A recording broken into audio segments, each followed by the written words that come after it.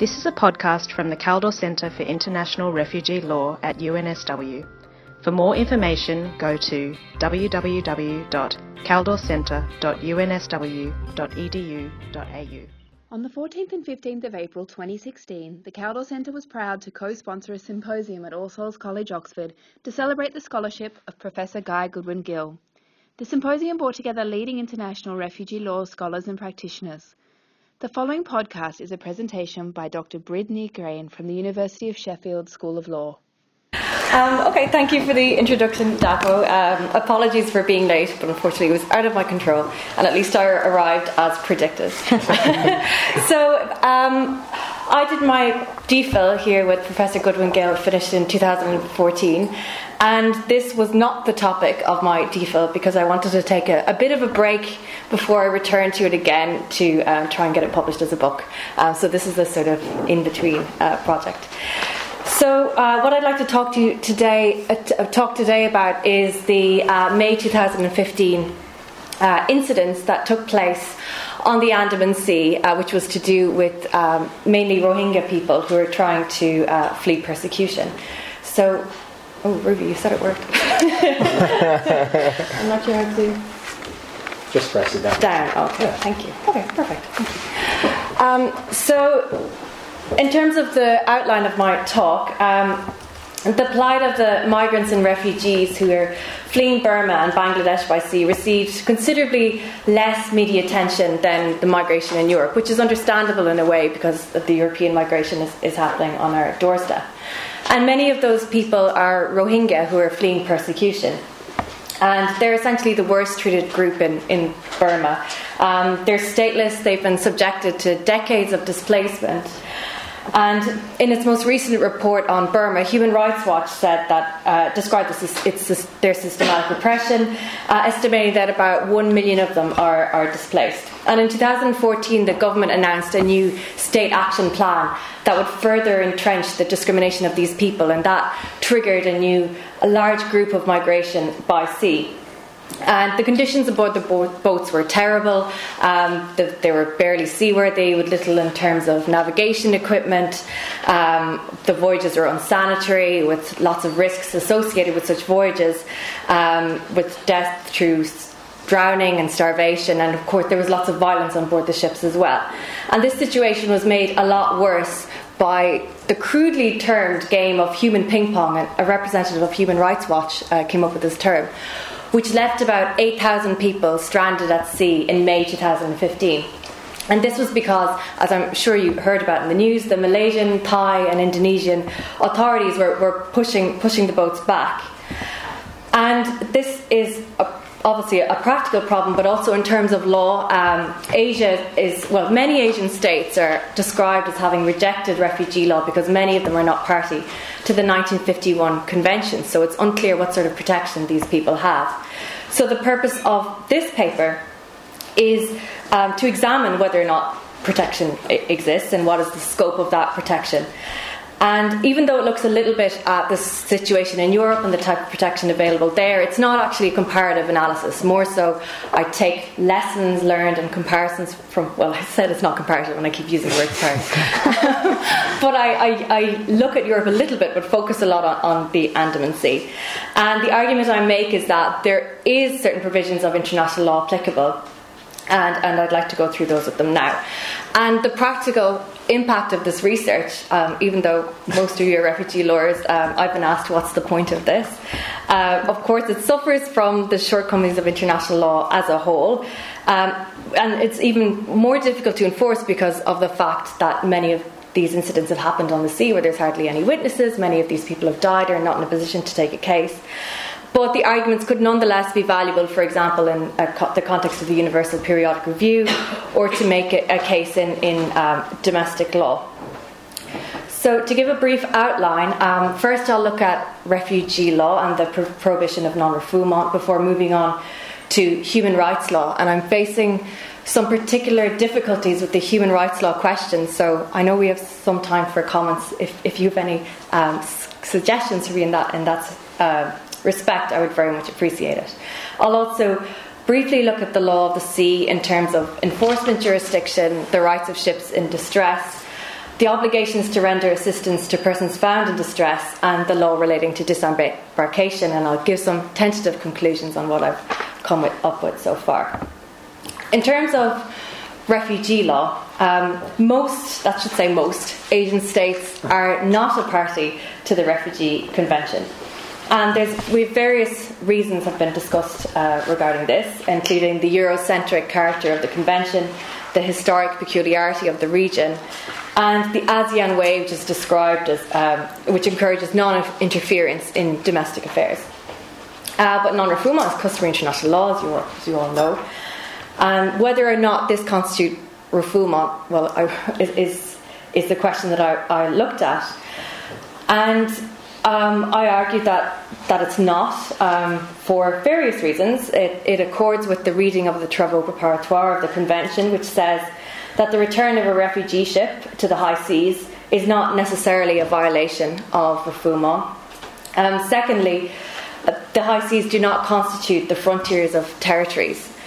And I look at different provisions in the Convention to sort of understand what is meant by territory in the Convention, and generally, in all of the articles that I examined, it refers to some sort of control of the state, and by definition the high seas are beyond the control or the jurisdiction of the state.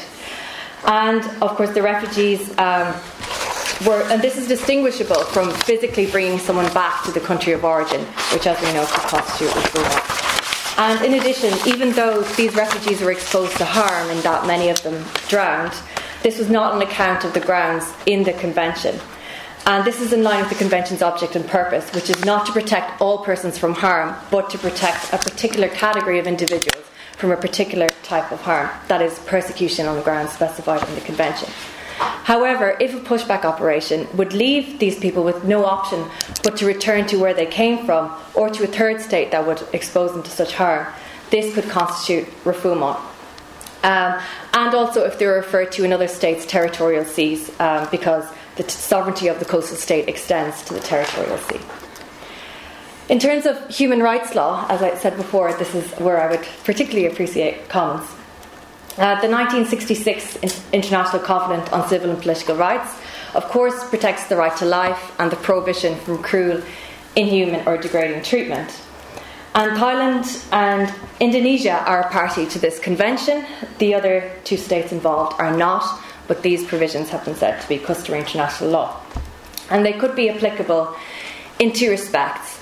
First of all, where a state exercises effective control, as we've just heard, outside of its territory, that state is bound by human rights law. But it's unclear, this is the problem I've come across, at what precise moment do we say that effective control occurs?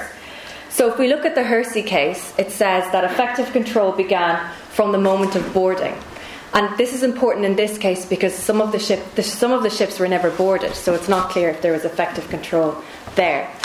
If we also look at and I'm definitely going to mispronounce this, the Medvedev case. Actually, if anyone can tell me how to pronounce that would also be welcome afterwards. This involved the interception by the French authorities of a Cambodian flagged ship, and there was a couple of various little incidents here. When the ship was spotted, a warning was issued. Then warning shots were fired. Then a shot was fired directly at the ship. Then the ship answered by radio and stopped. And then the ship was boarded. And the European Court of Human Rights said that France exercised effective control from the time of its interception until the people involved were tried in France. So they said from the moment of interception, that is effective control. But what is interception? So when I looked through the judgment, it appeared to see interception and boarding as two separate things. The language that the court used seemed to understand it as two separate things. But it wasn't quite clear when the interception began. Was it when the shot was fired? Was it when the ship was boarded? Or was it when the ship actually stopped? And that's important in the context of my paper, because in some situations the ships were ordered to turn back, in some situations the ships were forcibly stopped, and so in some situations they were forcibly pushed back, and in some situations they were boarded. So if you have any suggestion on that would be great. Also, this notion of effective control, extraterritorial effective control, is relevant in terms of the obligation of non-removal. And I've argued that this obligation of non-removal also applies to pushback operations conducted at sea. So that even though you're not pushing someone from one territory to another, it goes with the object and purpose of a non-removal obligation. But this again all comes back to effective control and whether or not effective control, that a state has effective control on these individuals. And of course that again goes to a factual analysis of each individual incident. In terms of law of the sea, it is permissible to push back ships carrying migrants present in the territorial seas if they're perceived to be not engaged in innocent passage, and that itself is a debate that I go through in this paper. It's not clear whether we can say that these individuals are engaging in innocent passage or not. But if we take the argument in favour of the pushback operations at its highest, so even if we accept that these people were not engaged in innocent passage and therefore the pushback operations are okay in terms of Article 19, there are restrictions on the use of force, which states that it must be a measure of last resort, it must be proportional, and using the minimum force reasonably necessary. And of course, human rights law is also applicable, as I've just laid out.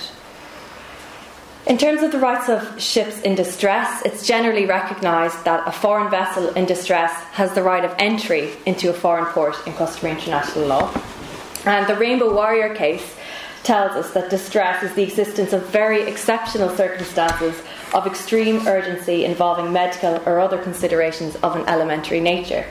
So if this ship is of course is in distress, that in theory gives them a right to enter a port, but that would also depend on the nature of the situation and whether or not other options are available. And that approach is consistent with the exceptional nature of the right of entry in international law. In terms of obligations to assist people found in distress, Article 98 of UNCLOS tells us that there is an obligation to render assistance to any person found at sea in danger of being lost and to proceed with all possible speed to give assistance to these persons. And it doesn't matter where that particular vessel is, it applies in all maritime zones and to all vessels regardless of nationality or status. But international law doesn't stipulate the nature and scope of the assistance to be provided.